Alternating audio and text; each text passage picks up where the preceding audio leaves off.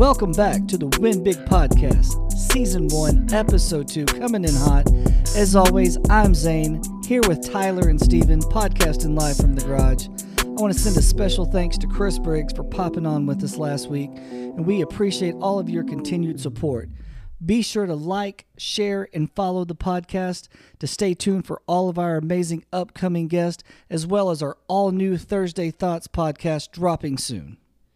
Our show is brought to you today by our new sponsor, Valet Training Gloves. Head over to valetsportinggoods.com. Tell John and Dave those Win Big Boys sent you. Valet, train like a pro. Do we have a special treat for you tonight? Tyler Gillum, entering his 12th season as assistant at South Mountain Community College, entering his 4th year as the head coach for the Savannah Bananas, still on his quest to reach 1 million people, the Rockstar and Cowboy boots himself, Tyler Gillum. I got you. Tyler, how you doing tonight, man? What's up, man? I'm doing awesome. Just put little man down for the night and just hanging out, man. Good, man. Where do we have you at from tonight? Oh, I'm in the garage right now because little man was chasing me around the house. Yes, sir. I love it.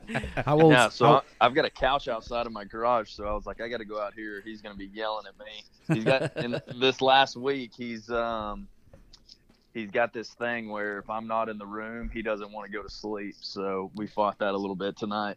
Yes, sir. I know that game all too well. I've got 8 and 5, and I have to lay down with the 5-year-old till he falls asleep. Then I have to go into the 8-year-old room, lay with him for a little bit, and then I might get to bed about 10 o'clock. And so, yeah, we got to make the rounds, man. I get it. No doubt, man. No doubt. How old is the little man? He is almost 18 months, yeah. So he was quarantine baby, born September 2020, and he's been awesome. He's running around like he's really starting to get into baseball and like understanding what's going on. So we've, college baseball's been on TV this past weekend, and so I've been watching it, and he'll stare at the TV and he'll clap and go ball, ball, ball, ball, ball. Nice. So he's getting in that stage. Nice. So that's pretty That's cool. awesome. So how was the whole quarantine baby thing, man? I heard that was a challenging experience. Yeah. Well, so we had him September 2020. When we had him, nobody else could be in the room or be at the hospital. It was just us. And so we were there for 2 days, and then came home, and I was teaching from home. I run our exercise science department here at South Mountain Community College. And so I had to flip all of my classes and make those classes online. So I was teaching from home, Zoom. My wife is a nurse, but since she had Camden, she's just been working from home or not working. She's done some nursing, like charting stuff online for a company, but is definitely interesting. I think for him, like, he wasn't around a whole lot of people for like the first probably 8 months, because we were kind of stuck inside on a lot of ways. So I think that's been interesting. But over the last year, going to Savannah, driving back home, he got to be around a bunch of my buddies' kids. And so it's been good for him. I think the last time we were home for Christmas, this was a big thing. So when we were home for Christmas, he wasn't walking yet. So he was probably at like 14 months and not walking yet. And he got around all those kids that was his age, and they're all running around. And he's like, man, I got to figure this thing out. So now he's sprinting everywhere, So he's awesome. he's going. That's awesome, man. You said you're in your 12th season at South Mountain. Is that correct? Yeah, I think so. I've lost count. Let's see here. This is number 12. This is number 12. It feels like I just moved here back in fall of 2011, just the other day. But yeah, 12 years. That's awesome, man. Did y'all get some ball in this weekend? How'd y'all do? Yeah, we actually won 2. We've got a young group, inexperienced group. Even our older guys, they haven't played that much. So this year's been kind of back and forth. We've had some really, really good days. We had a weekend where we beat 3 top 25 teams, and then we've had some days where it's kind of gotten a little bit ugly. So we're growing. That's the thing. It's a hard-working group, and they're competing.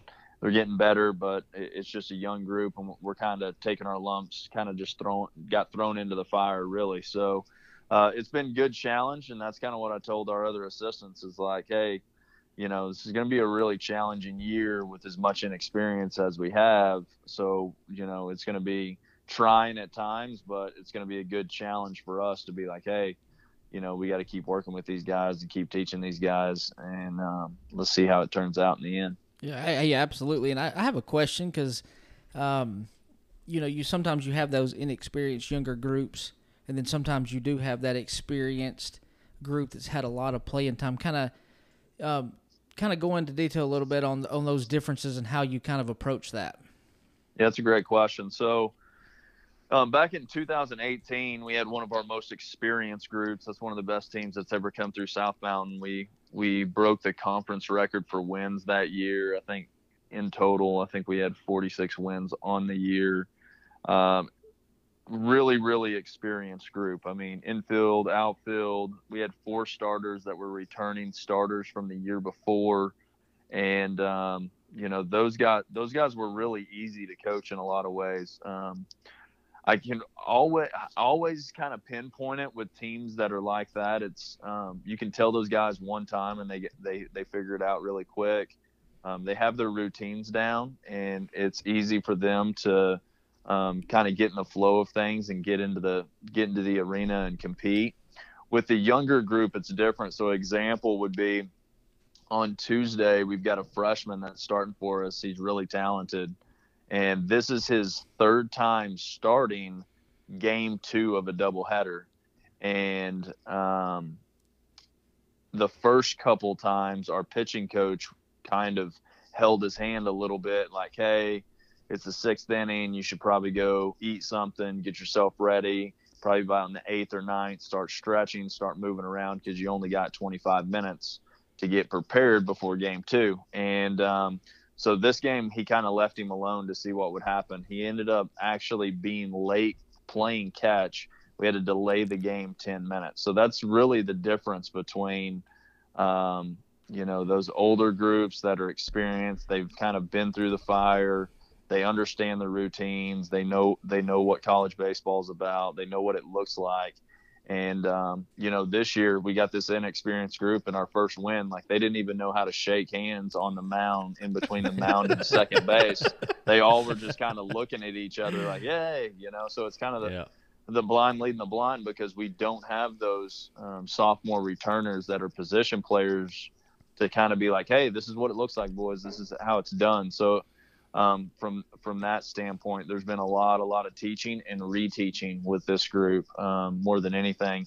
The other thing I think that's really key when you have like these guys next year, like the foundation is going to be really good, and we're going to get teach kind of some higher level material. Even with some of my infielders, like my whole infield group is new. My entire infield group is new, and so I've had to do a lot of all of my my catch play programs, my short hop progressions. So there's things that I still haven't taught them yet, because I'm still working on some of their short hop detail, like attention to detail stuff. So I think with an older group and a younger group, it's the attention to detail that separates those guys. Yeah, that's awesome. That's right up your alley too, working with those infielders. Yeah, I mean, it really just the catch play piece and the short hop progressions, like the details of it. When Yes, you sir. get, like we've got 2 guys. We got one that's, we got 2 guys that formerly played for us, infielders, Cole Kaler and Torrin Craig. Cole Kaler's the starting second baseman at Texas A&M right now. He's a leadoff hitter, starting second baseman. So he's one of the best catch play guys that I've had. So is Torrin Craig. They were catch play partners. Torrin was the starting shortstop at Long Beach last year. And so those guys were unbelievable on the attention to detail. And it showed. We were second in the nation in fielding percentage their sophomore year. And so that attention to detail is the biggest thing. Like, that's what kids need to do, is like really pay attention to the really minute little things that make all the difference. Yeah, man. That's great to hear, and sounds like you got some great success coming your way. Quick question from me. What kind of things are you looking for when you're assessing talent when you have such a young group coming in? Well, early on, like with the the freshman group that we have, a lot of those guys are new. So probably the first 6 weeks, we let them kind of do their own thing a lot, and we just evaluate. We're looking for athleticism. We're looking for guys that already play kind of with their hair on fire. They play aggressively. Guys like kind of looking at baseball IQ. What do they know? What do they not know? And that could be just very little things like running the bases, picking up base coaches, just having a feel of when to go first to third, when to steal, how can they pick up tendencies. We give them a lot of freedom in the fall to run. My goal in the fall is 10 steal attempts each game. And so that's really hard to get to a lot of times. So when we're playing fall games, it might be a 9-inning game. I tell them our goal is to get to 10 steal attempts. And so my thinking is we're going to teach them the process of stealing, and they're going to learn when they get thrown out, why they got thrown out, and they're going to learn from it and be better by the time we get to the spring. So we play 20 games in the fall, so we get to evaluate those guys a lot. We keep quality ABs a lot, quality at-bats. Our best quality at-bat guys are the guys that produce the most, if you look at the other stats too as well. So that we kind of hound that a lot. But a big piece is taking care of your daily routines, who can be disciplined, showing up every single day, taking care of your classwork, taking care of the weight room, nutrition, eating healthy, and then all those little things. The guys that can do all of the little things, and they're really good with time management, they've got some discipline, those are the guys that play. Even though if they're less talented, those guys find a way to play and get on the field just because they do all the small things right. Like right now, we've got a guy that he's under talented in a lot of different ways. Like he's not going to run the fastest, he's not going to hit any home runs, but he does all the little things right every single day. He's going to be an energy giver. He's going to execute all the things within an offense: hit and run, bunt. He can drag for a hit. He can move a guy over. He's going to have a really good 2-strike approach. And then, he's never going to miss a sign. He's going to be 4.0 student. Like a lot of these things, I know what I'm going to get out of him every day, where, in a lot of years, we'll have some highly talented kids that have a lot of tools, maybe draft tools, but when you put them in a game, some things don't show up. It might be they miss signs, or they swing and miss. At the plate, they don't have a good 2-strike approach. They can't bunt. It might be they don't put themselves in positions. I've had trouble with one player with that this year. Is like we have a specific infield positioning scheme that we use with our infielders, and it's pretty basic. I've really had nobody struggle with understanding it until this year, and so. That's one of those situations. And so, a lot of the guys, like if there's any young kids that listen to this podcast or take anything away, it's really just being disciplined with your time management, doing all the little things that nobody else wants to do. Yes, sir. That's awesome. It goes back to that, that kid that you were talking about being an OKG, being, that's it. That's it. And, set, your older guys that have been there the year or 2 years, when these new guys come in, are they doing a really good job of setting that expectation and setting that example for the younger kids coming in for you? Yeah, I mean, usually it is that way.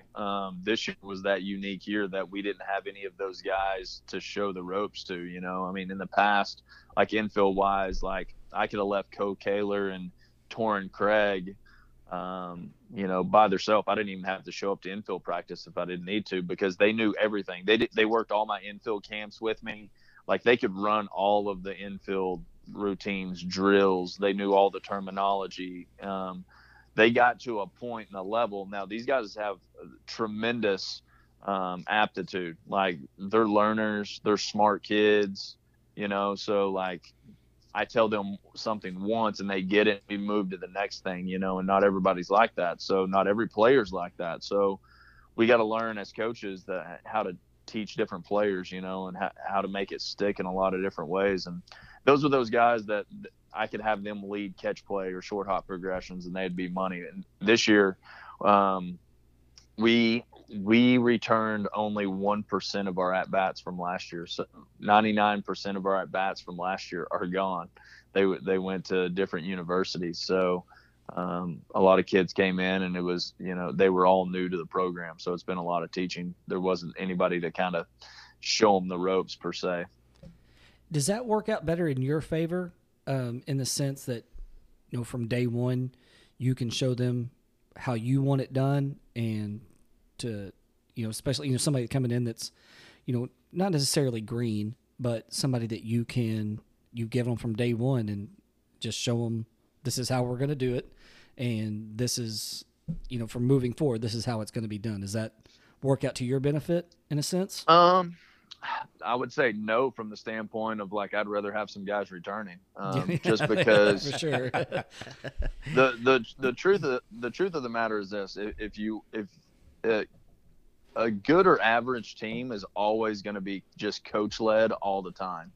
The great teams are player led. The great teams, the coaches set standards, and then the players hold those standards. Absolutely. And that's usually held by those best players that have been around the program.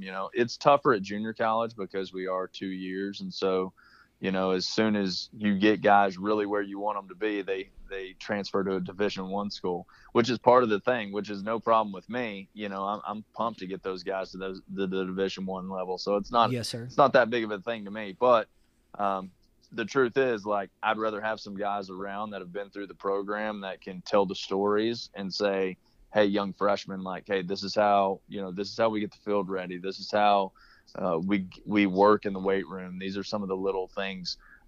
Things just go so much smoother when you have those guys that can lead. When there's nobody, then there's a lot more teaching of the little things. There's this year, it's been just a lot of little things that you would assume that would be known,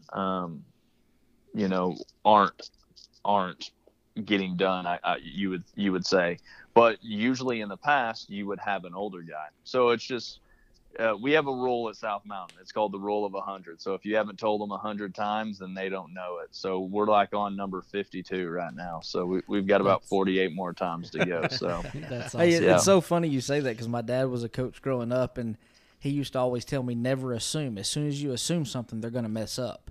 And that's it. And that's so crazy, because it just makes so much sense. But I know I appreciate what you said, because coming from where I give hitting lessons and work with youth, it's not only hitting lessons or fielding lessons, whatever. It's trying to educate them of when you step on a campus, what that coach is looking for. And it's all those little bitty things and how you carry yourself and how you go about the little things. I tell them all the time, if a coach can trust you with the little things, he'll start giving you more and more on your plate.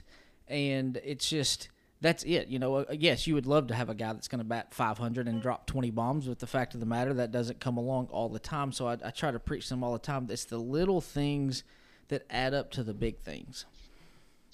Yeah, there was somebody the other day that said, somebody was griping about the coach always plays favorites, and a guy said, yeah, I do play my favorites. My favorites are the guys that show up on time. They get there early. Yeah. They stay late. They pick up after themselves.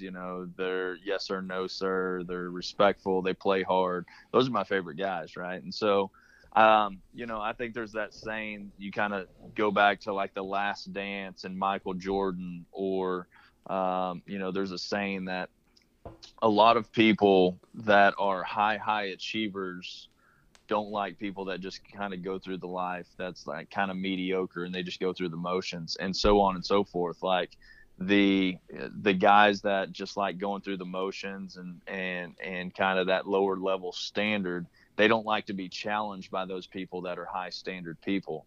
And so a lot of those things kind of go back and forth. It's those high standard guys, they want everything to be perfect, but those low standard guys, they just want to get it done and go through get through it.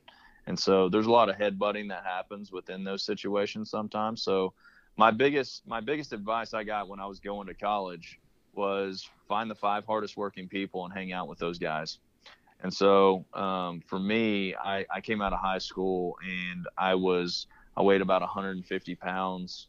We didn't have a football team, so we didn't have a weight room. And so I was behind in the weight room when I went to Seminole State. And so when I went there, everybody was bigger and stronger than me. So I had to work my butt off. So I just hung out with the guys that pretty much lived in the weight room. And, one of those guys, you guys might have heard of him, Evan Gaddis, Mr. Astro, Texas boy. I played with him at Seminole State, and he was a beast in the weight room, by the way, too. So that doesn't surprise me. Yeah, he turned out to be a pretty good player. He's all right. Yeah, he was. Dude, he used to swing a 35-inch wood like it was a toothpick and just hit absolute tanks at practice. That dude was different. Boys. You're over there trying to barely getting 32 around. That's exactly what I was doing. Hey, I'm telling you, we were. I remember this really fondly. I was I was a freshman.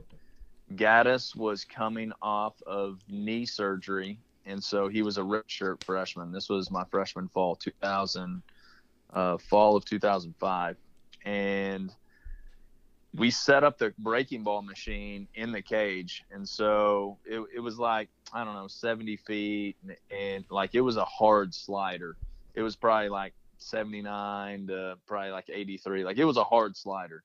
And so I remember getting in there, and I am battling, boys. I am like hoping I foul pitches off. Like it's tough.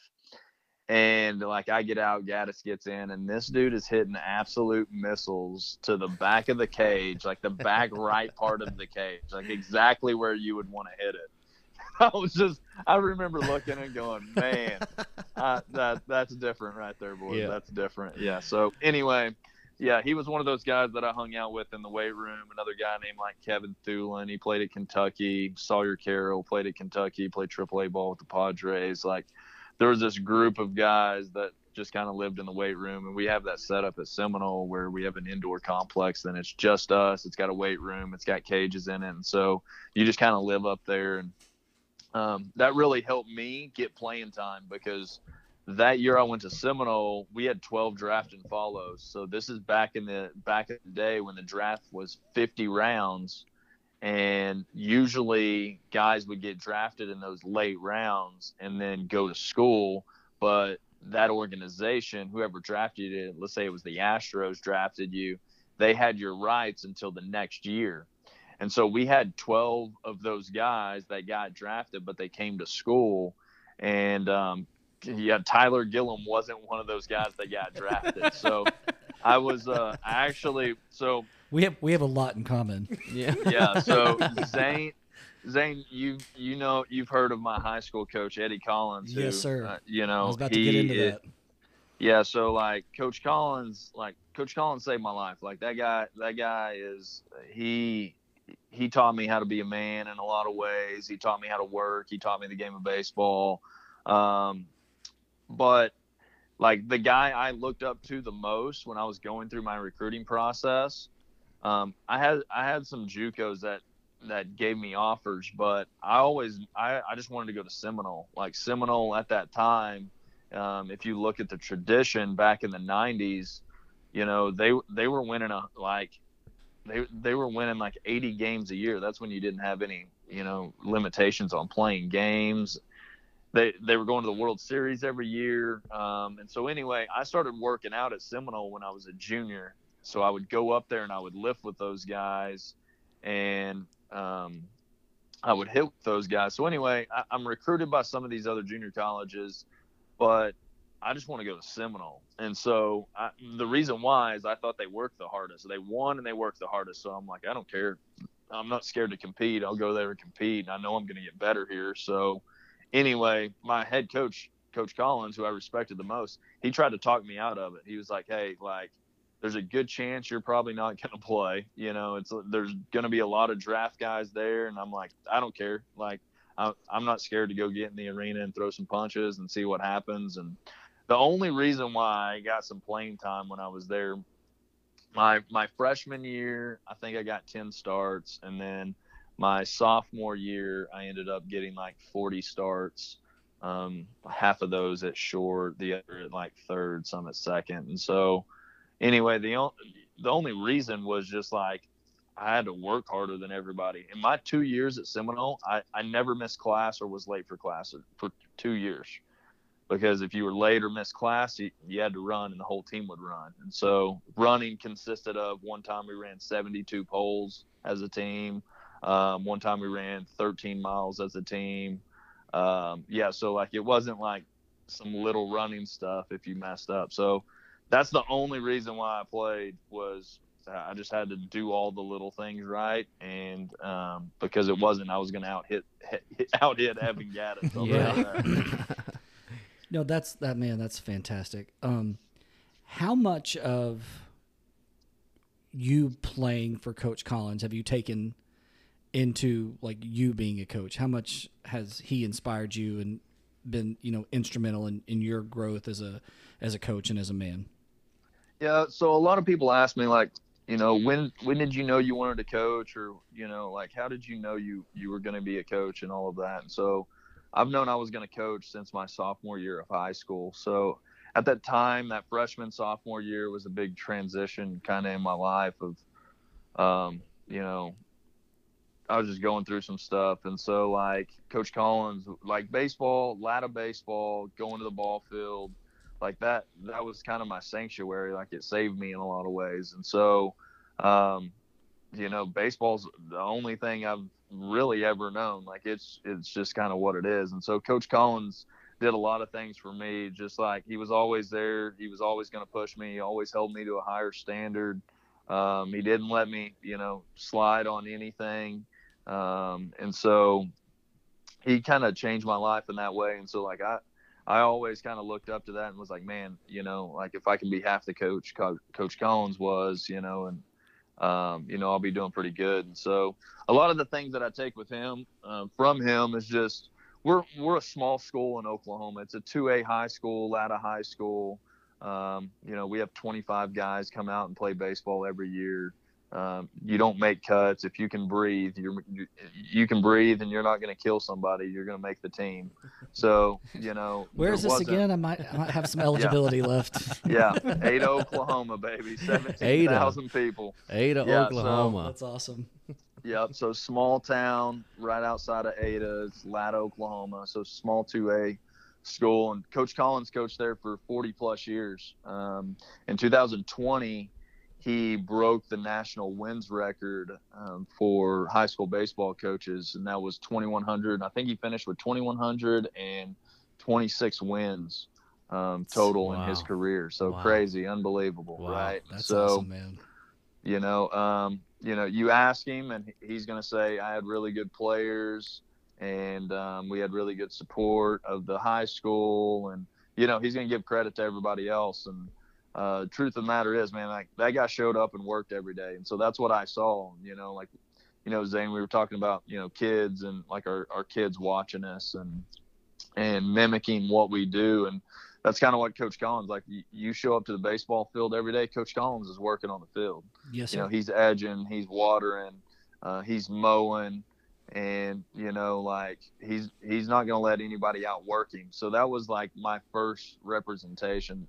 That second piece of what I was getting in was, we're a small school, but we would go compete against 6A teams. So we would get in 6A tournaments in the spring, and we'd go win those tournaments. And so it was kind of instilled to us that it doesn't matter whoever's in the other dugout.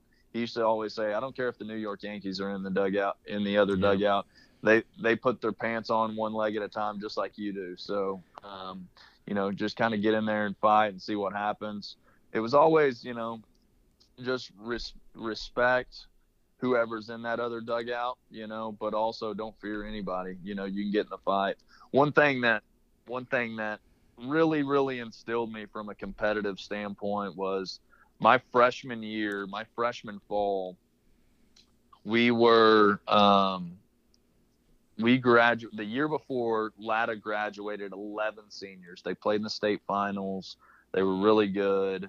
And so they graduated 11 seniors. And you guys know, like, when you graduate 11 seniors at a small school, it's like, man, the cupboard's probably going to be bare the next year, right? Yeah. So, No doubt. No doubt.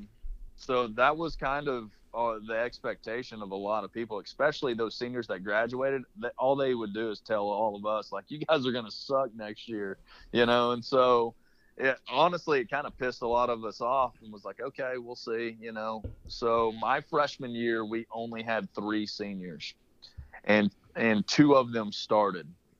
The rest were juniors, sophomores, and then a couple of us freshmen that played. And going into that year, there wasn't very much high expectations. And so we get into the fall, and we're pretty good. We're young, but we're really good. And so we start beating up on people, and like, we're run rolling everybody. And so it got to a point that about halfway through the season, Coach Collins realized, hey, this team's really good, even though they're young. And so I need to challenge these guys because they're just kind of beating up on everybody. And so halfway through the year, the standard was, if you don't run roll a team in 5 innings, we're running after this game's over. And so dude, we would run roll somebody, but it would be the 6th inning, you didn't run roll them in the 5th. Let's go run some poles, boys. Wow. And so that was automatically the standard of hey, you guys are better than everybody else. It's not just you're trying to beat that team. You're so much better than them. The standard is you should run roll that team every year, every game. And so that kind of, I don't know, that's always stuck with me. And we ended up winning a state championship that year. We went 33-0, and we weren't supposed to be worth a crap. And so that was always I always loved that underdog story, not supposed to be very good. And go get in the fight, go work hard. One thing about Coach Collins' teams, all of his teams, we always got better towards the end. There might be a couple games here and there where we might not play very good early, but we were always a lot better once we got to the end of the season. And I played with some great guys. We ended up winning 4 state championships when I was in high school. And, Coach Collins, everybody, he's got all the wins. He's got 13 state championships, but that dude taught me a lot more about life than he ever did baseball. And he taught me a lot about baseball. Yes, sir. That's absolutely fantastic. I've heard nothing but amazing things about him, and then I can only imagine what it was like to play for a man like that. But yeah, he held those standards pretty high. Yeah, that's golden, man. That's the stuff that we like to hear. How did you land? So how did you get the job at South Mountain? How did a boy from Oklahoma get that job? Yeah, so when I was at Seminole, when I was playing at Seminole's tradition is to come to Arizona during spring break and play, 4 or 5 junior colleges out here in Arizona and go see all the spring training complexes. So when I was at Seminole, we actually came out here to play my freshman year, and the first game I ever played in Arizona was at South Mountain. And so both weekends, my freshman year, or both spring breaks, my freshman spring break and my sophomore spring break, are the best 2 weekends I ever hit in college baseball. So I thought Arizona is the coolest place ever because I could hit when I came to Arizona. So, so I don't know. I fell in love with it. I thought, it was baseball heaven. It was always great weather. You had all the spring training complexes within a 45-minute radius. And so basically how it all happened, that was my first representation of what Arizona is about, what Phoenix is about. I went to East Central in Ada. It's in my hometown, D2 school. And I went there knowing that I could jump onto the coaching staff afterwards and get my master's paid for because I could be a grad assistant. So they had a grad assistant program. That's a master's of education with a emphasis in sports administration. And so I knew I wanted to get that. I knew I could get that paid for. I was a full financial aid kid. My parents didn't make any money. And so I could have school paid for, and I could get my master's right away.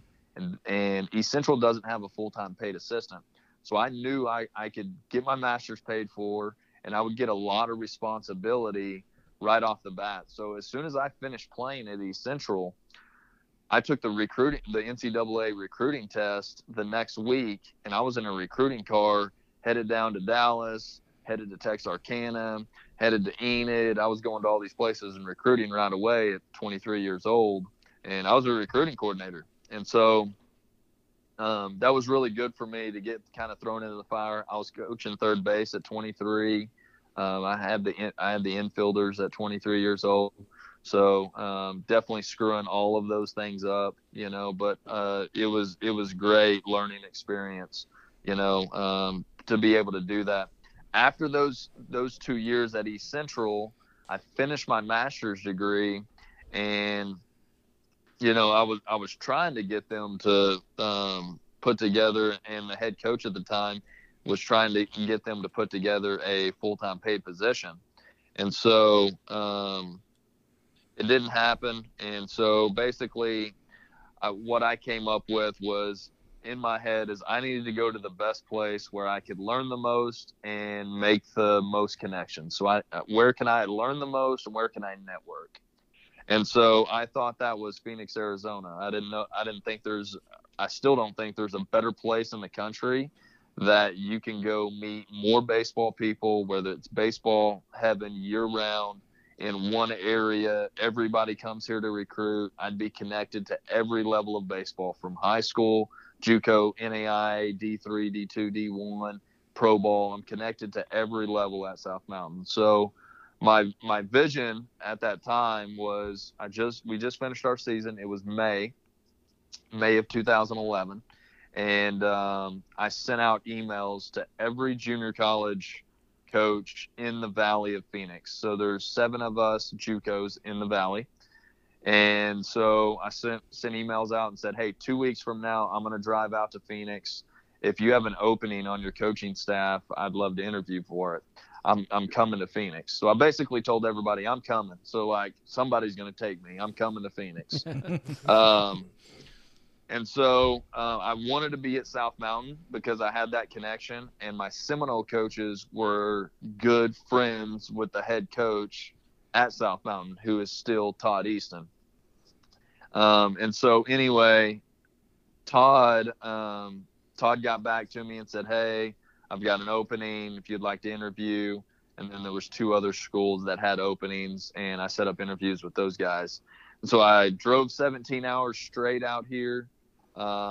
Really had no plan. I have like a cousin of a cousin of a cousin. Their grandma lives out here. And so like I slept on her couch for 2 nights. I met that person one time at a family reunion when I was like 10 or something. Close enough, right? Close enough. Yeah. So I drive 17 hours out here. I interview with all 3 of those people, and me and Todd at South Mountain, we just kind of hit it off. We have a lot of the same philosophies. I wanted to be there, but I didn't know if there was a spot. And so anyway, it worked out with him. On my way home, driving back to Oklahoma, he called me and was like, hey, I want to offer you this spot if you're interested. I don't have any money. And I said, that's fine. I'll figure out how to make ends meet. I've worked field maintenance my whole life. We always talked about Coach Collins working on the field. I told you guys Coach Collins would work harder than everybody on the field. We would, when I was in high school, we would work on the field almost as much as we would practice.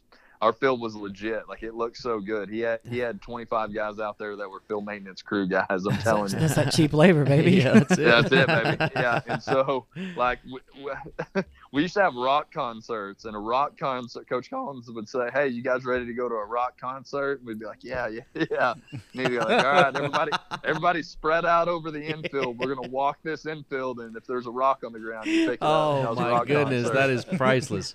And so anyway, we were always working on the field.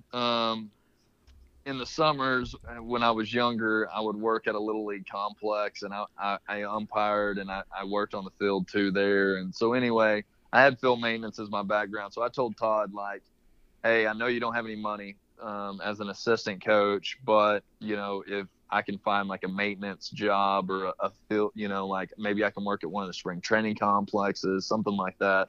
I'll figure out how to make ends meet. So 2 weeks go by, they end up having a spot open up on South Mountains field maintenance.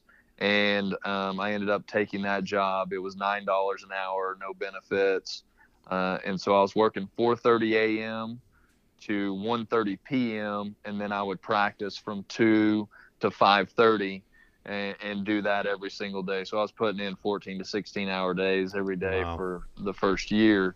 But man, like I was going to the baseball field every day. I loved it. And, that was one of the biggest. I had no money when I moved out here. And, there's a lot of other little things that go into that move, but it was really just taking a risk, man. I wanted to be here because I thought I could learn the most and I could network the most. And those two things are still my North Star today. Like every job that I've taken since South Mountain, since fall of 2011, they've been strictly based on, am I going to learn the most here? Am I going to continue to network in this area?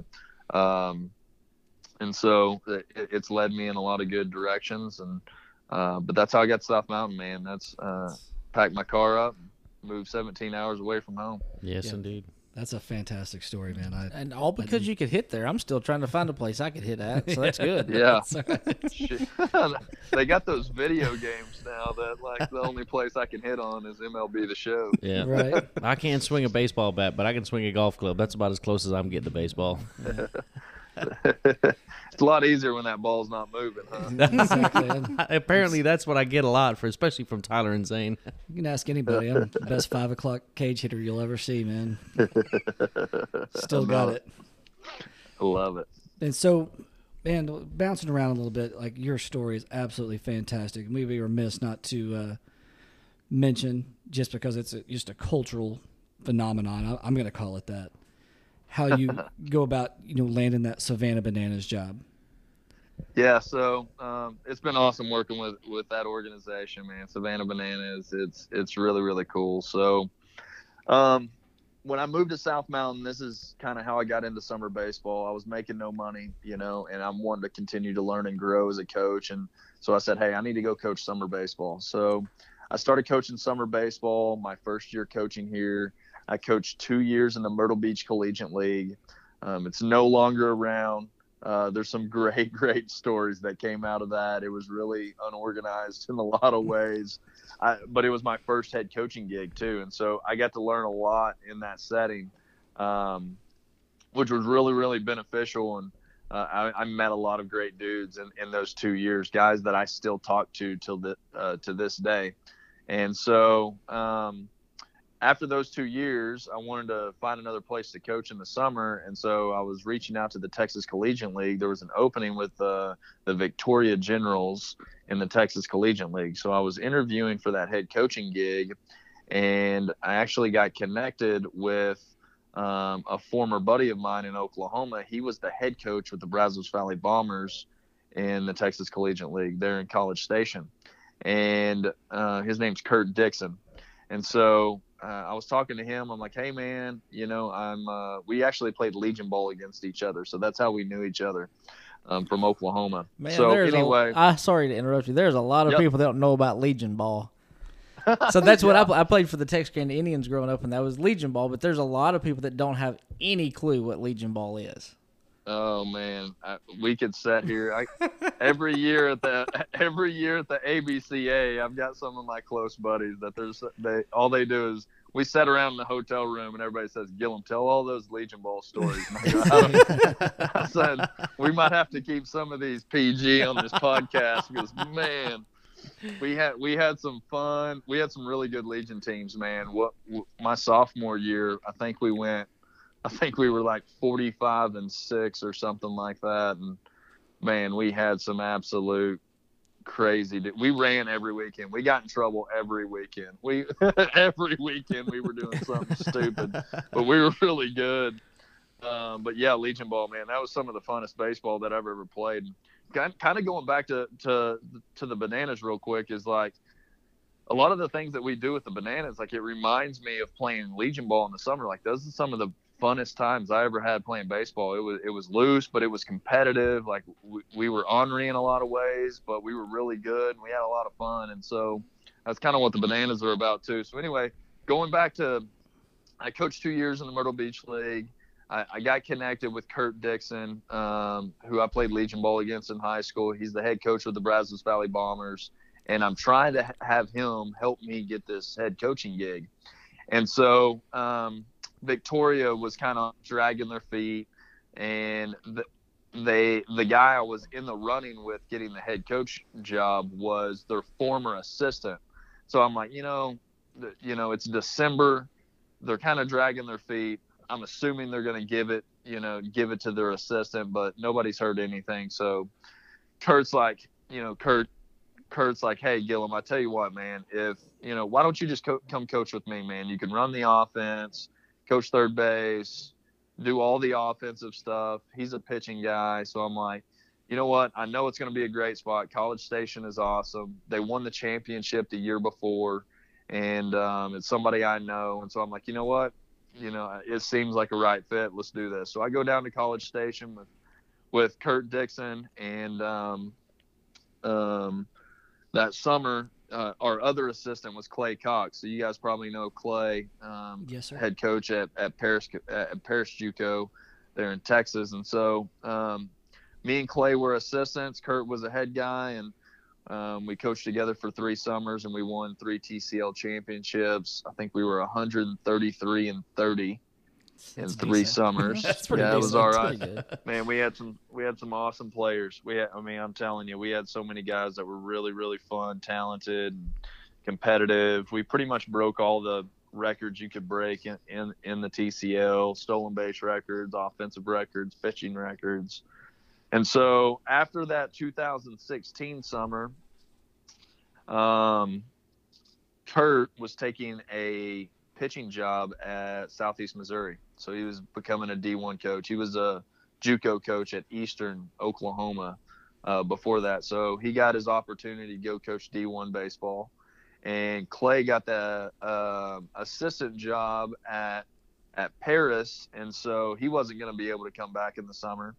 And so we kind of felt like it was our last hurrah with the Bombers, and we were all going to kind of go do something different. So that next summer, I decided I was going to go to Cape Cod. And so I got connected with Coach Pickler. I was in the Cape Cod League coaching for 1 summer. And then my buddy, who was the first head coach of the Bananas, Sean West, he was there in summers of 2016 and 17. After that 2017 summer, he calls me and he's like, hey, Gillum, I'm about to have another kid. I want to go back and coach with the Bananas, but I'm not going to be able to with having the kid. And so, they wanted to know if I had any recommendations, anybody that was, outgoing, that could think outside of the box, that could talk in front of 5,000 people. They want somebody that's going to be different. And so, but they also want somebody that can recruit everybody in the nation and recruit really good players. And so I was like, okay. And so I was like, let me think about it. I wasn't necessarily looking for a head gig at that time. I was actually planning just to go back to the Cape. And me and Sean had a couple more conversations. And then I got on the phone with Jesse Cole, the owner of the Bananas, and we had a really good conversation. We listened to a lot of the same podcasts, we read a lot of the same books, and he kind of spilled his vision and mission of what he was trying to do, and which was make baseball fun and have the best entertainment in sports. And so I felt like at that time that I've kind of done everything that I could do in summer collegiate baseball. I coached in the Cape. We won the regular season in the Cape. I coached in the Texas Collegiate League. We won 3 TCL championships. And, I felt like I needed a new challenge at that time. And then also in that same year, 2017, Zane, me and you talked about this a little bit, is I set a goal for 2017. My life goal was to have a positive impact on 1 million people through baseball, education, and exercise. And so I felt like the Bananas gig aligned with trying to have a positive impact on 1 million people, along with it was a challenge because we were going to do some entertainment stuff on top of trying to win in dogpile at the end of the year. So that was kind of the lineage to get to the Bananas. Something that I think is really interesting that you guys might like is how they interview with the Bananas is different too. Well, I can only imagine. Yeah, I've seen all the bits, sure. so let's hear this. Yeah, so to kind of set the foundation of the Bananas, the number one quote that I heard before I took the job is, if it's normal, do the exact opposite. So we pretty much live by that. So if it's normal, do the exact opposite. If you do the same thing that everybody else is doing, then you're going to get a lot of the same results. You got to do things that are different. And that goes with any business. You got to figure out how you're going to stand out. And so the interview process is they have every intern, every full-time employee, anybody, when they interview, you have to write a 10-year future resume. So they don't want what you've done already. They don't really care about that. It's what have you done in the future?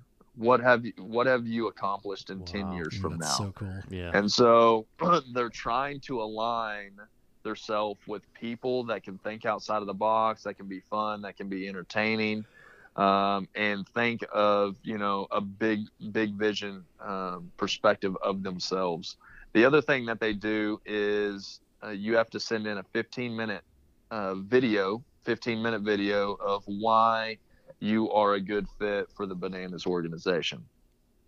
So I give that as advice to all people going into interviews, is if you write a future resume of who you want to become, and then you send in a video of yourself saying, hey, I'm Tyler Gillum. I think I'm a good fit for the Bananas. These are the 3 things that I think I'm great for, or I fit within the organization, yada, yada, yada. It's basically you just saying, hey, this is what I look like. Here's my personality. And, this is what I'd like to achieve in the future. I think you stand out right away. 1,000%. Right? I love that. For sure. Think about if you're in an interview process and you're competing for that job and there's 100 people that apply. If you guys have ever hired anybody and you've looked at resumes, like, you get absolutely lost in all of these resumes. You're just like, they all look the same. You got to figure out how to stand out. And so if you send in a video, it's got to be a no-brainer. Like, you're at least getting an interview out of the 100 people. Yeah.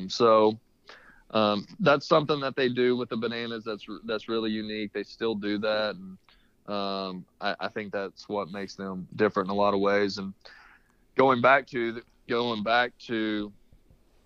the quote of, if it's normal, do the exact opposite. Jesse wrote a book back in 2016, our owner of the Bananas.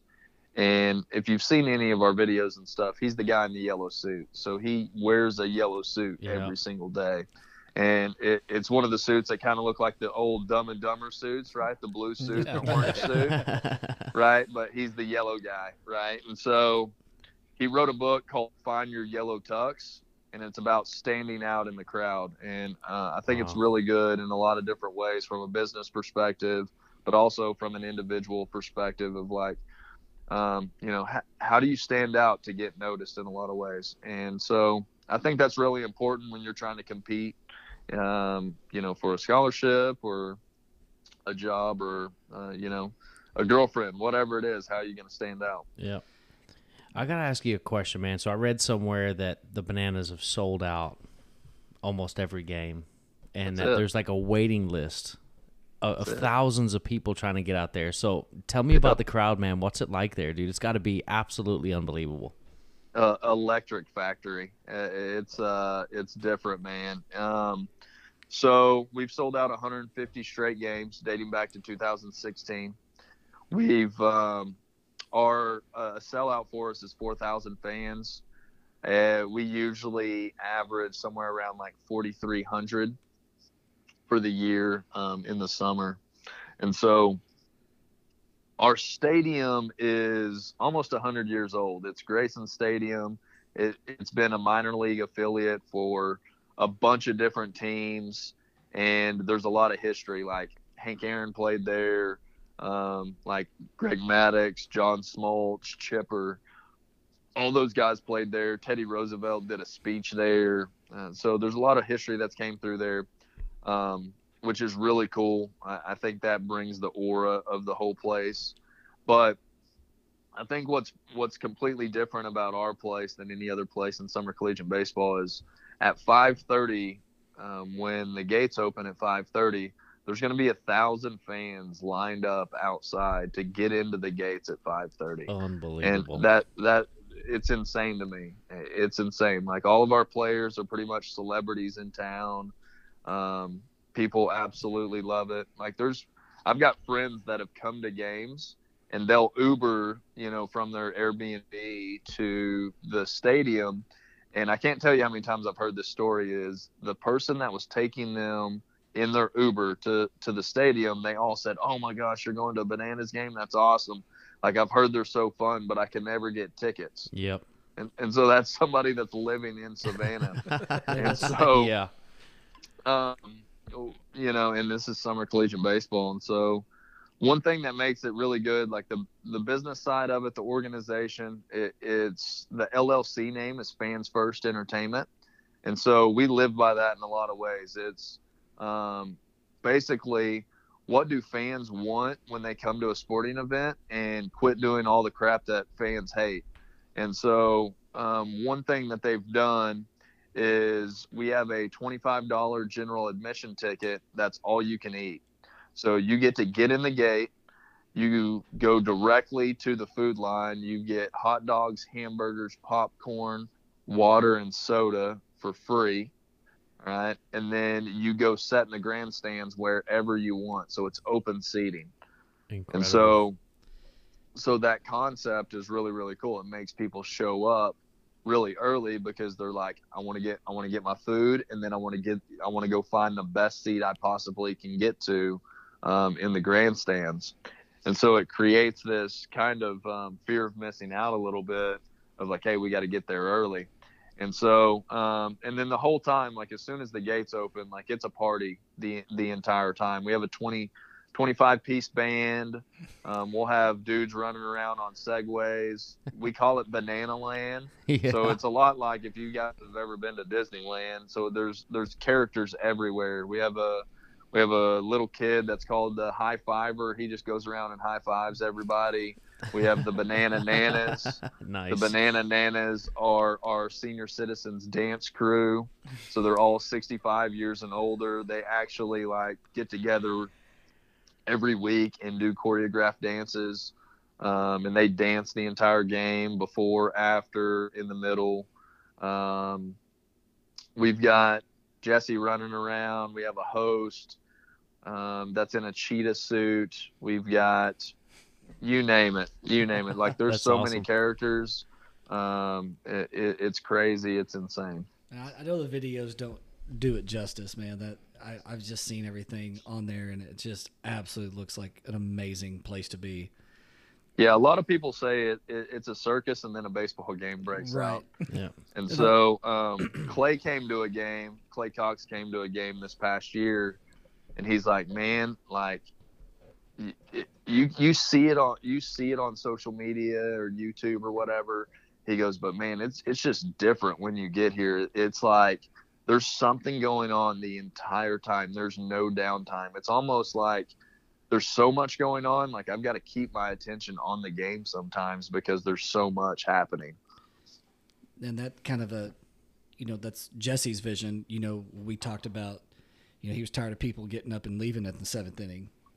That's it. And, yeah. And there's so much, like, what have you, taken from him? Like, what have you learned from him that, you talking about all these moves that you've made that align with your goals? And I can only imagine, working for somebody like him that just lined up perfectly, working with somebody with a vision that he has. Yeah. I always like people that are just always on the go, that are high energy. And it's like, me and him probably have what makes me and him tick a lot of times is like the next big thing, right? Like, the next dog pile for me, the next kid that I can, work with and develop. What's the next thing? I've got a book coming out in January. I've got an online course coming out. Like, my wife tells me all the time, like, hey, you just need to like sit down and like take a nap or something. Like, you need to rest sometimes, and Jesse's the same way. And so what I take a lot from Jesse is he's very, very organized in a lot of ways. His schedule's crazy, but he's very disciplined. He runs every morning.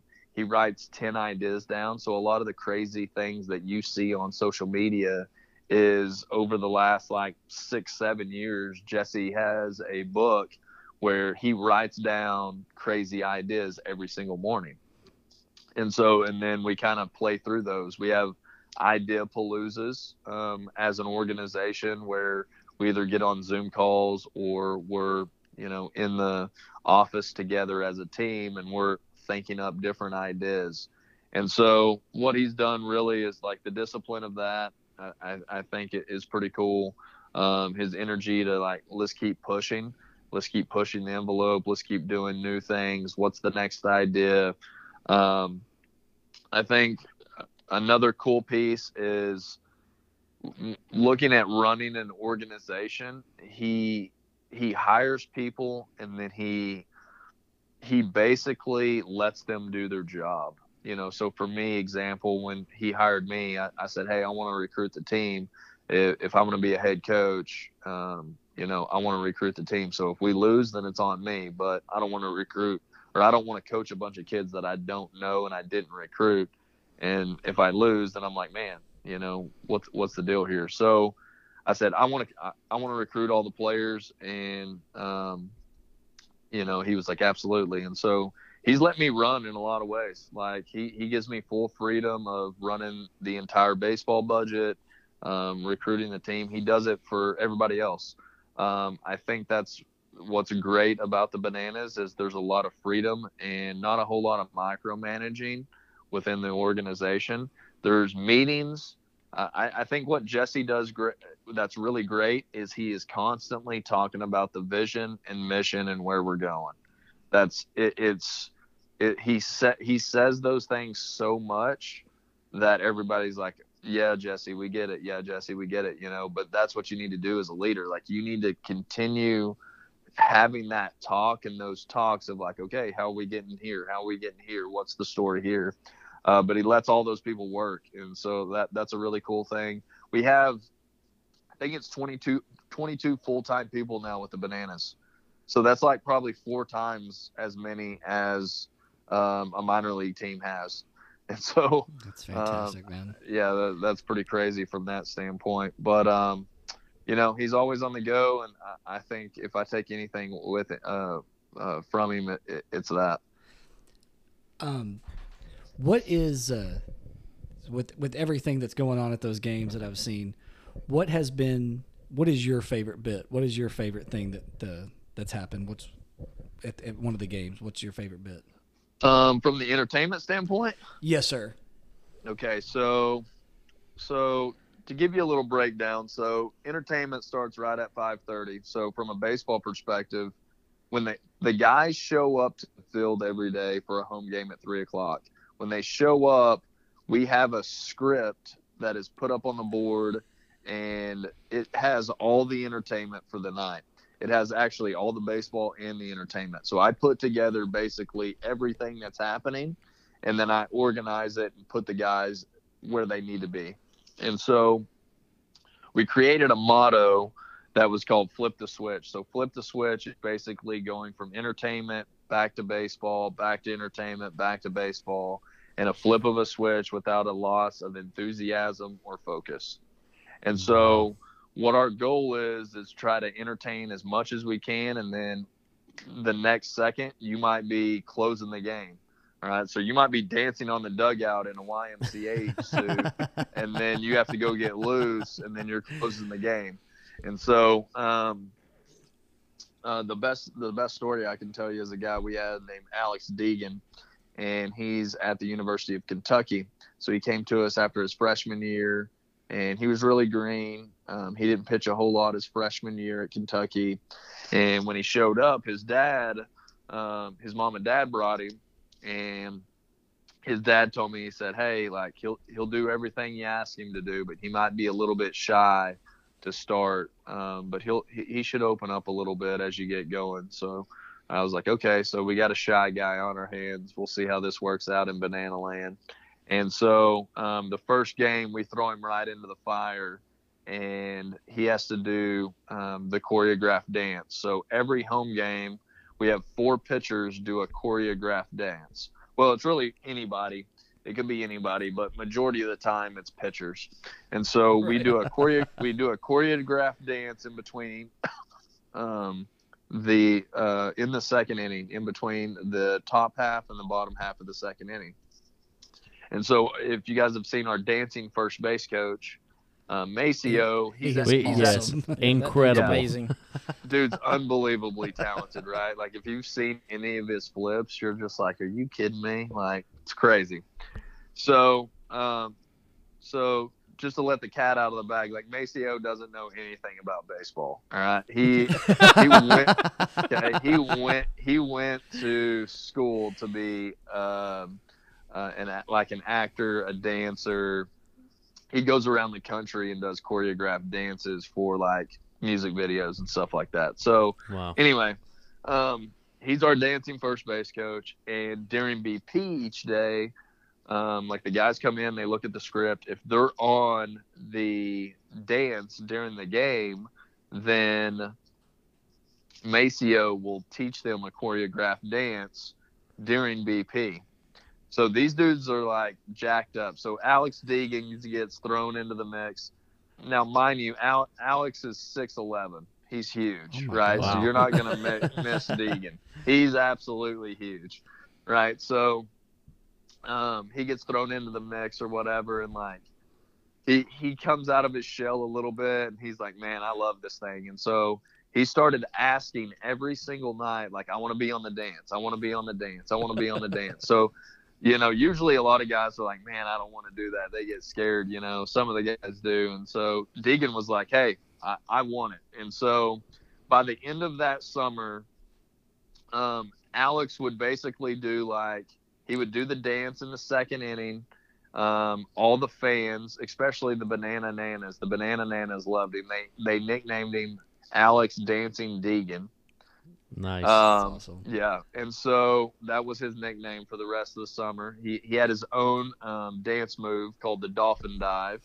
So he would do this like I don't know, it looked like a worm kind of thing onto his chest, and he's 6'11" and huge. So anyway, this is kind of his routine. He would do the choreographed dance. In the 4th inning, we usually hand out roses to grandmas and little girls in the stands. So he would go do that. In the 6th inning, we'll do the YMCA. So 4 guys will get on the dugout in the YMCA gear, and they'll do the YMCA. We'll do banana in the pants, where like Deegan would have these big pants on, and fans would throw bananas out of the stands and try to make them in his pants. Just like a competition thing. And so he's doing all of these things, and then he would go warm up in the 8th inning, and he would close the game in the 9th inning. And he was an all-CPL pitcher. He was one of the best relief pitchers in the league his freshman year. And so he would do everything, man. And so that's kind of the little piece of it. And like, there's so many funny ones though. There's so many little interesting things. Yeah, every game we're trying to come up with something new. So if you're around Jesse doesn't want anything to get stale. So we're testing things all the time. Sometimes they work, sometimes they don't. Sometimes it's absolutely brutal. And we're like, okay, that one doesn't work. What's the next one, right? And so, but usually the dance goes really well. The Banana Nanas dance, like they're in the like 3rd, 4th, 5th inning every game. So that one's pretty good. Maceo dancing in the first base box, 1 inning, is always good. There's so many things that happen. one year we had dinner. We would have a dinner with a grandma, and so the guys would go into the stands, and actually one guy would have a steak dinner during the baseball game with Nice. the grandma. We've had grandmas do like a strip tease on some of the players before. That got interesting. There's always pie my dad's always funny. So Zane, think about your boys 5 and 8 years old, and you guys go to the first base line. You're standing there, and basically they would say, all right, what's your Zane, what's your 5-year-old's name? Cohen. Okay, so it'd be like, Cohen, all right, here's your choices. You can get a free Bananas t-shirt, or you can get a chance to pie your dad. What do you want to do? And he would be like, pie my dad. Yeah. And so it goes on. The last one, it's a joke, but it's like, all right, Cohen, you get a free vacation anywhere in the world on where you want to go. Would you rather have that or pie your dad? And the kid's like, pie my dad. It's always going to be pie my dad. It's, Yeah. So that one's funny. One of the other funny ones is the turtle race. And so the turtle race is like 6 to like 9-month-year-old babies who aren't walking yet really, or they're really close to walking. Oh my God. And we got a guy in a turtle suit who just lays on the ground and goes really slow, and they try to race to their parents, and they usually like barely move. We've had some like get up and like start walking a little bit, which was pretty funny. But when you come into the game, probably one of the most intriguing ones that people talk about that's a staple every night is Banana Baby. So the Banana Baby is a 6-month-old kid that is put in a banana suit, and basically his mom or dad takes him to home plate, and they'll raise him up in front of 4,000 fans, and then all of our players are on a knee, kind of in a moon shape in front of the kid, and they're doing like spirit fingers on a knee, and the dad holds the kid up, and they play the Lion King music. So it's Nice. like, Savannah. Priceless. Yeah, That's and so so good, that thing is absolutely wild. There's kids that aren't even born yet that parents call in and say, hey, my kid's going to be born in June. Yeah. Can he be the Banana Baby? Stuff like that. So that's wild. That's awesome. Awesome, man. I got a couple of questions for you. So Okay. I know you got choreography going on, man. What's the self choreography gonna look like? When do we see Tyler Gillum up there dancing, man? Hey, I don't know if you guys saw it, though. Back in 2019, me and my wife did a dance-off against Maceo in the first base box. And Nice. we did some two-step swing, and I flipped her in front of 4,000 fans, and everybody went wild. That's actually on TikTok. So if you get on the Bananas TikTok and scroll back to when they first started TikTok, Done. I was the first one to get 1 million views Wow. on that, Dude, that that's dance awesome. video on TikTok. Yeah. Awesome. So, yeah, we hit a little TikTok dance moves there. I don't know if you guys know, but I wear boots on the field every game. Yep. So that's another unique thing that happens is I wear boots every game, and so For the it's the Rockstar and Cowboy boots, right? Yeah, that's it. that's it, baby. That's it. It's been funny. You know, there's a lot of little kids that'll show up and they'll have their boots on, and they'll be decked out and stuff, and so that's pretty cool. You know, you notice some kids watching, and you know, you get a 6-year-old that runs up to the fence when you're coaching third base, and he's got his boots on, and he's fired up. So. That's You fantastic. go over, man. get him autographed, take a picture and stuff like that. So that stuff's pretty cool, you know. And that's what the Bananas is all about, man. It's every day what we talk about is creating never forget moments. And so you guys probably all have some type of sporting moment that's a never forget moment for you. It's, you know, getting an autograph, or, you know, going with your mom or dad, or going with your buddies, or, you know, mine was when I was 10 years old. I went to a Tulsa Drillers game, minor league game, and I got 2 broken bats in one game. Like, that's something I'll never forget, right? That's awesome. And, you know, my other never forget moment is the Texas All-Star game back in 1995, 96. We were in Arlington at the All-Star game, and Randy Johnson didn't sign my autograph, and I've hated Randy Johnson ever since then. So we're trying to create good, never forget moments every night. So we actually talked to our players about that at 3:50 before we go out for BP. At 3:50 at our home games, we talk about, hey, every banana game is somebody's first banana game. So figure out how you're going to create a never forget moment for them in the stands, and create a never forget moment on the field too. Awesome. So my last question for you, man, is as part of the Win Big podcast, if there was one thing that you wanted to leave with the youth of baseball and things that they want to focus on, what would you leave them with? Be where your feet are. Man, I see that more and more with a lot of young kids, 7th, 8th, 9th, 10th graders, and they're so worried about where they're going to school at that young age, and they're trying to, do so much social media wise and send so many emails. And,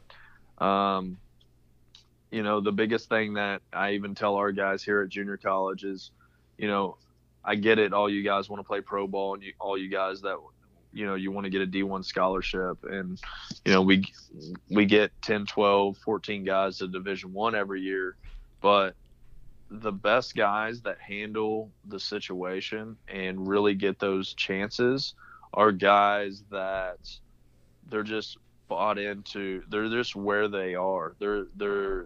They work hard every single day where their feet are. They're not worried about a lot of other things. It's, hey, I'm going to be really good today. Hey, I'm going to make sure I get my weight room in, my lifting in. I'm going to make sure I take, early ground balls. I'm going to stay after and hit longer than everybody else. And I'm going to take care of my grades. And what a lot of kids don't understand is how important those grades are. It's, today, in today's world, it's really competitive trying to play collegiate baseball. So right off the bat, like, guys are separating themselves based off if they have good grades or bad grades, and so especially with our JUCO guys, like, I have so many guys that have over a 3.5 GPA, and a D1 coach calls me and goes, man, that's awesome. I can give them, a 50% scholarship right now academically just based off that 3.5 GPA.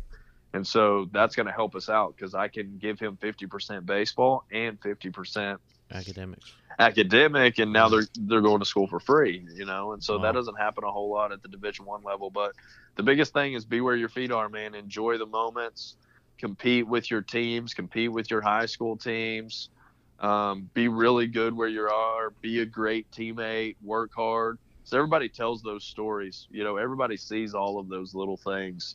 And if you're doing all of those things, all those little things, being a good teammate and working hard, like, things will pay off for you. Hey, absolutely. Now I have one question here. Yep.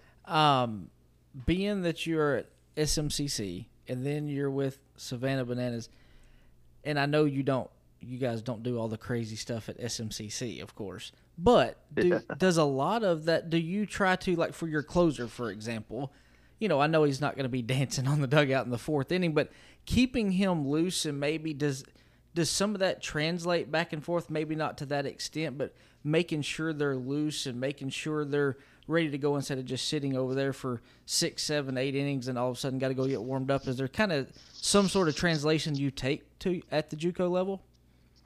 Yeah, I mean, I think the thing that's unique about the Bananas is, like, if you think about those pitchers that are relief pitchers, what are they usually doing anyway? They're, like, building sandcastles in the dugout and crushing Red Bulls over their head, and, like, they're doing a bunch of crazy stuff in the dugout. So basically what we did was we took those guys that were just building sandcastles in the bullpen, and we put those guys in the stands to connect with fans. And I think one of the great things with connecting with the fans is, and that place is, like I said, an electric factory. Like, if you're tired, like, maybe we played 6 or 7 days in a row, like, those fans give you so much energy. And so I think that's a good thing, and just continuing to move around, continuing to stay locked in, and When it's your time to go, it's your time to go and get on the mound and compete. And so I do think that's important. One thing that, because we do interact with the fans a lot with the Bananas, I think a lot of people kind of try to, they ask the question all the time, can you replicate what you do with the Bananas at the collegiate level? And you can. You just have to think outside of the box and do things a little bit different. But what we do a lot is we break down the barrier between fans and the players, and not very many sports do that. Mm-hmm. And so one thing I heard a long time ago, because a lot of people say, hey, I don't like it that you have your players go into the stands and they need to stay in the dugout and stay focused, right? And so one thing I took away a long time ago, or I heard back in 2018, was when Skip Bertman was at LSU, he always said, go into the stands and thank everybody for coming to the game and supporting us. And so if they had a doubleheader, he would send those guys out into the stands and make sure they went and shook everybody's hands. And I don't know this to be a fact, but I believe that's probably got a lot to do with Alex Box Stadium at LSU having the most fans and probably the craziest fans every single year. They sell out like 10,000 fans a game. And I have a good feeling it was from breaking down that barrier and that wall. But, I guess back to your original question is we try to have our guys move around every even inning. So the second inning, the fourth inning, the sixth inning, the eighth inning, have those guys either do bands or go run a pole, go stretch, something of that nature, just to try to keep those guys locked in and getting prepared if they're going to come out of the bullpen. Man, that's fantastic.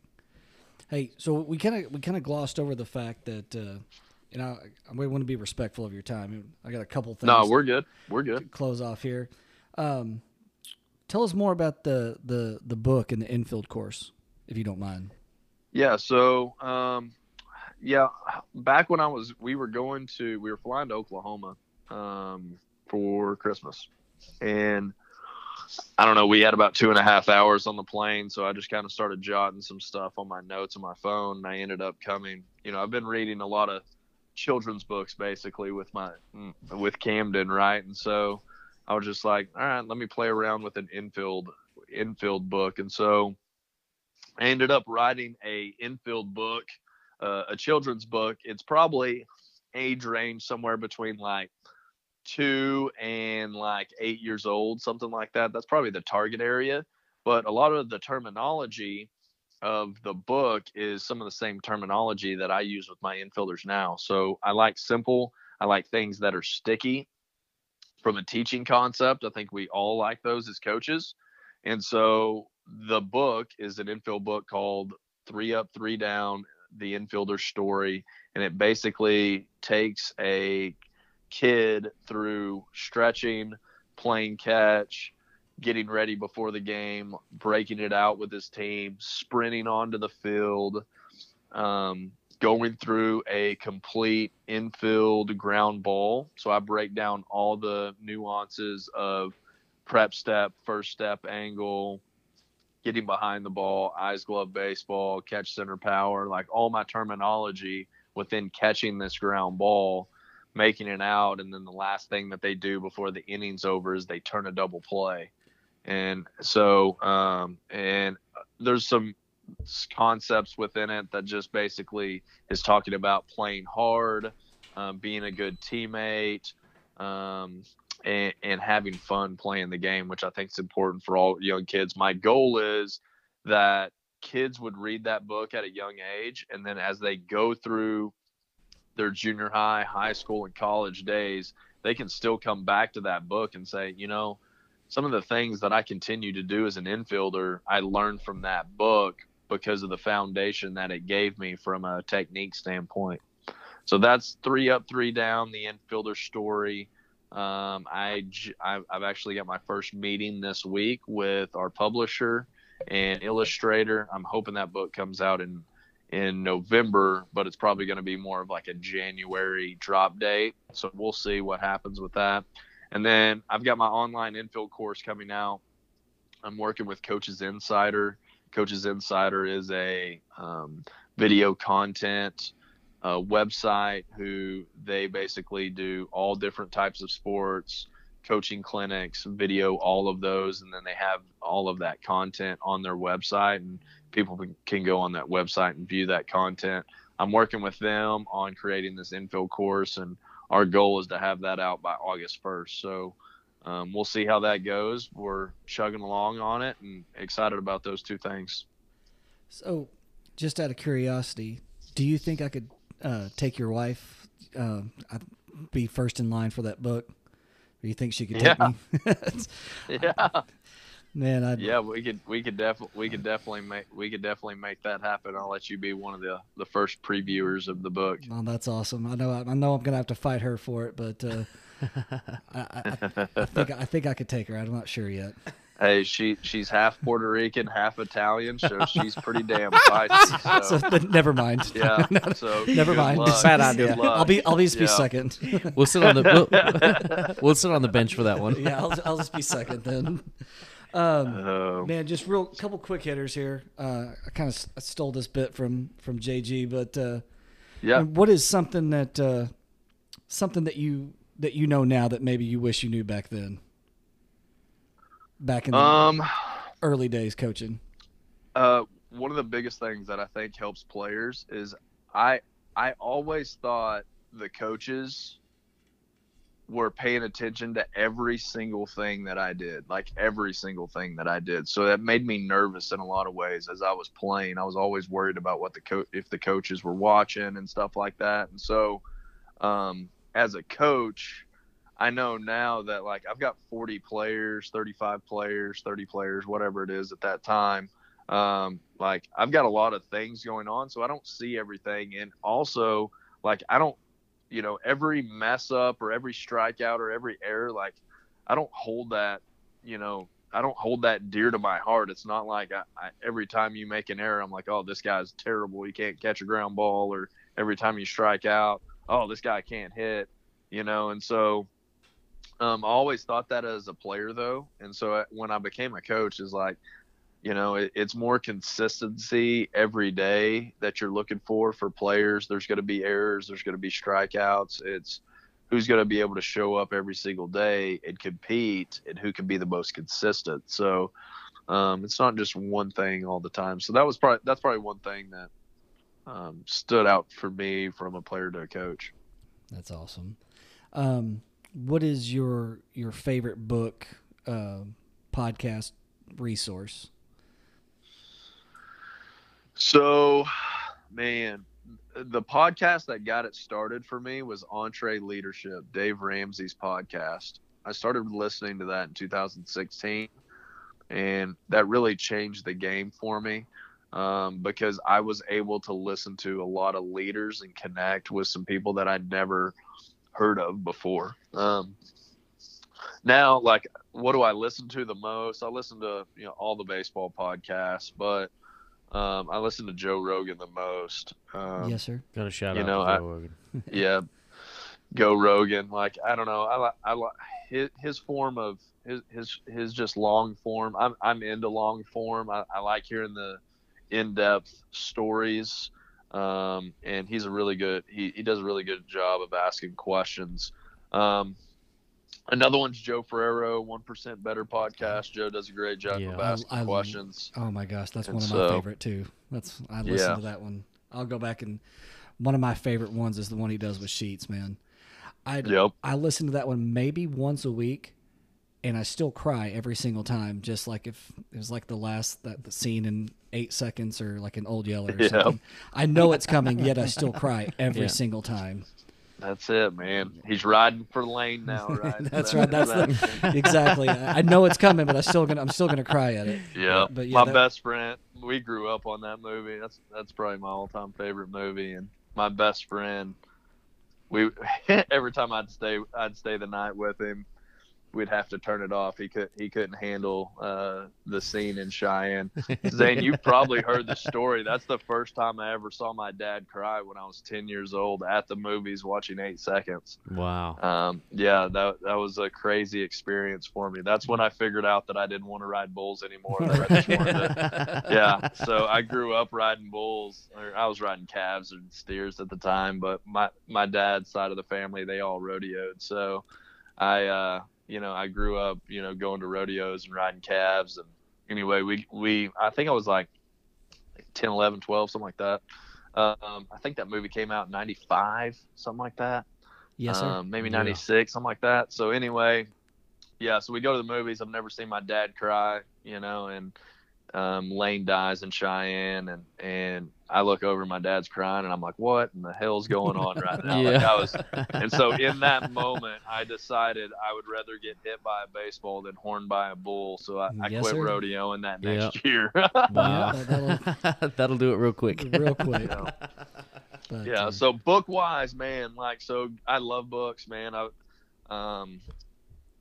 I didn't like books. So for all the young guys that hate reading at a young age, I didn't like reading books really until, I got older and really was reading books that I liked to read. I think the problem was I was reading books in high school that I didn't care about. Right. Yeah. they were The making English you read 'em. teacher. Yeah. They were making me read and I didn't read them anyway. How to Kill a Mockingbird. But, yeah, there's, It's called everybody's Cliff read all Notes. of those. Yeah, and so, one of my first books that I read in high school was Pistol Pete Maravich. That's a So great if you one. guys remember Pistol Pete, dude, that guy was so ahead of his time basketball wise. And then One of my favorite I read- lines of his is, "If you're not Yeah. if you're not working, someone else is." Yeah. Yep, there you go. He was and one basketball before and one basketball was Even around. existed, He's yeah. doing behind the back passes. And He was everything. the So professor before the professor He was. exactly. Well, I was gonna say that, but I didn't know if you'd know that Oh, analogy. I'm all over it, baby. So you had him, and then I read Pete Rose's book in high school too, and I was always a big Pete Rose fan just from the how hard he played. He always was playing hard, and kind of undersized guy, and always having to compete. And so his book, his story is really good.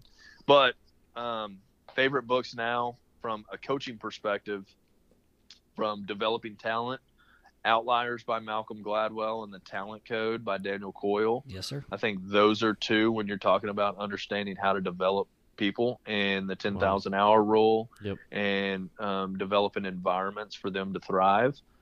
From a culture standpoint, I think The Energy Bus by John Gordon. I like a lot of John Gordon stuff, He's but great, man. Energy Bus is a big one for me.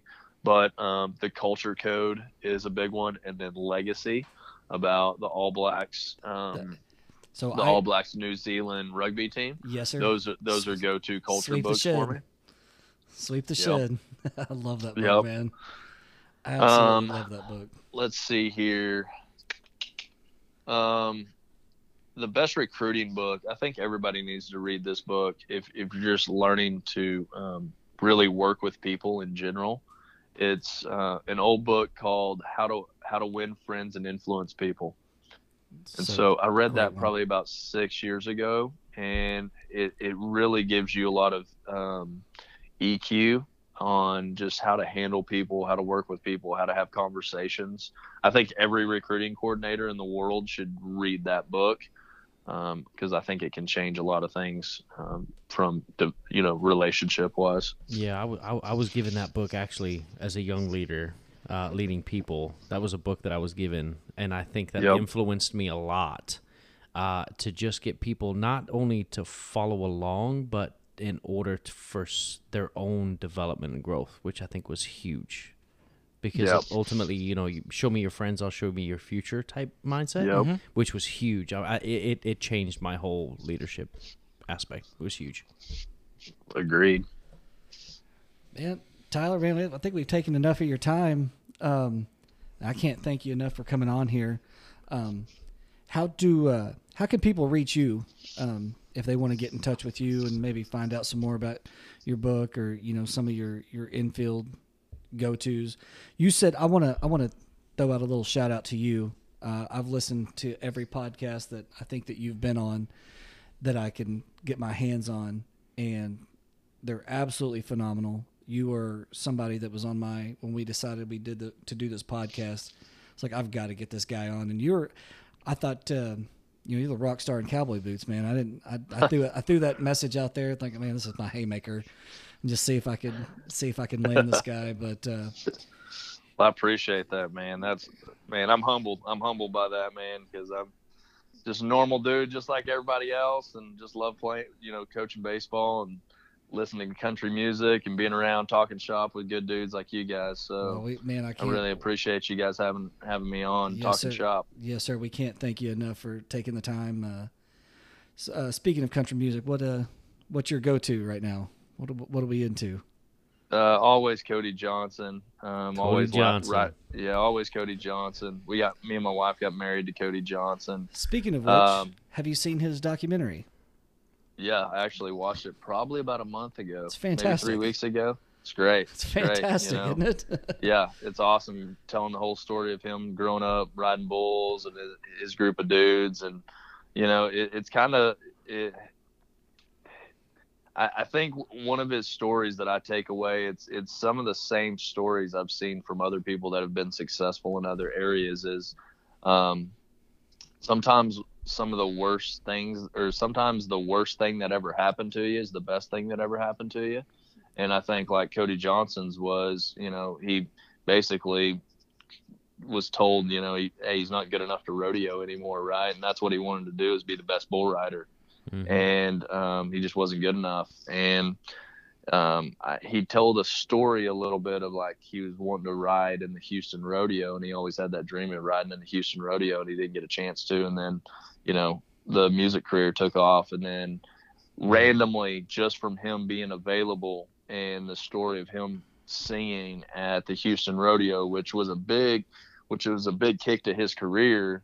He told the story about going, I didn't make it as a bull rider, at the Houston rodeo, but, I had what it was at 100,000 people at the Houston rodeo, standing ovation after I was done. And he rode out on the horse. Like that's pretty special story. A lot of people have that same story, like sometimes the worst thing that ever happened to us is also the best thing that's ever happened to us. Yeah. And that was the whole premise behind this Win Big podcast was, everybody has their own success story, and they're different, but in a lot of ways they're going to be so similar.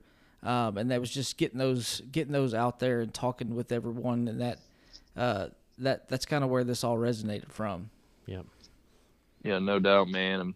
I can't jump off the podcast with you asking country music and not saying my first concert was Garth Brooks. When I was 5 years old. My mom took me to a Garth Brooks concert at 5 years old in Oklahoma City. And no better place. Yeah. That's awesome, yeah. man. No better place for Garth Brooks. There you go. That's awesome. Tyler, for me, I will tell you this much. It's been an absolute pleasure getting to know you. I hope you enjoyed your time on the podcast with us. It's been an absolute privilege getting to know a little bit about your story, a little bit about your background, and man, I couldn't value your time any more than I do right now. It's been an absolute privilege, sir. Well, I appreciate it, guys, man. It's been awesome. And, like I said, I'm humbled, man. Anytime anybody asks me to speak or anything, man, it's really cool. I like talking shop with you guys and just swapping stories, and it's kind of like hanging around the campfire. So and that's what we want this to be. It's like we're just hanging out in a garage or at a campfire, whatever. And that I do appreciate it. We really do. Yeah, man. We're literally sitting in the garage right now, empty chairs, just like you're here. So. Well, cheers, boys. Yes, sir. Absolutely. Yes, sir. Tyler, have a good one, man. Good luck with everything moving forward. We're looking forward to the book, the infield course, and everything. I can't thank you enough, buddy. This means the world to us. Yeah, and hopefully we get to have a chance where you get back on here. Hopefully you have a really successful season. Keep us in the loop and keep us updated. I will, man. You guys stay in touch, and if you need anything or find your way out to Phoenix or Savannah, let me know. Will do, Tyler. Will do. Thank you, sir. Till next time, tee it high and let it fly. That's it. See ya. See you, buddy. You've been listening to the Win Big podcast. We hope you enjoyed this episode, and we would love your continued support. Head over to Spotify, Apple, and Google Podcast to subscribe and catch us on our next episode.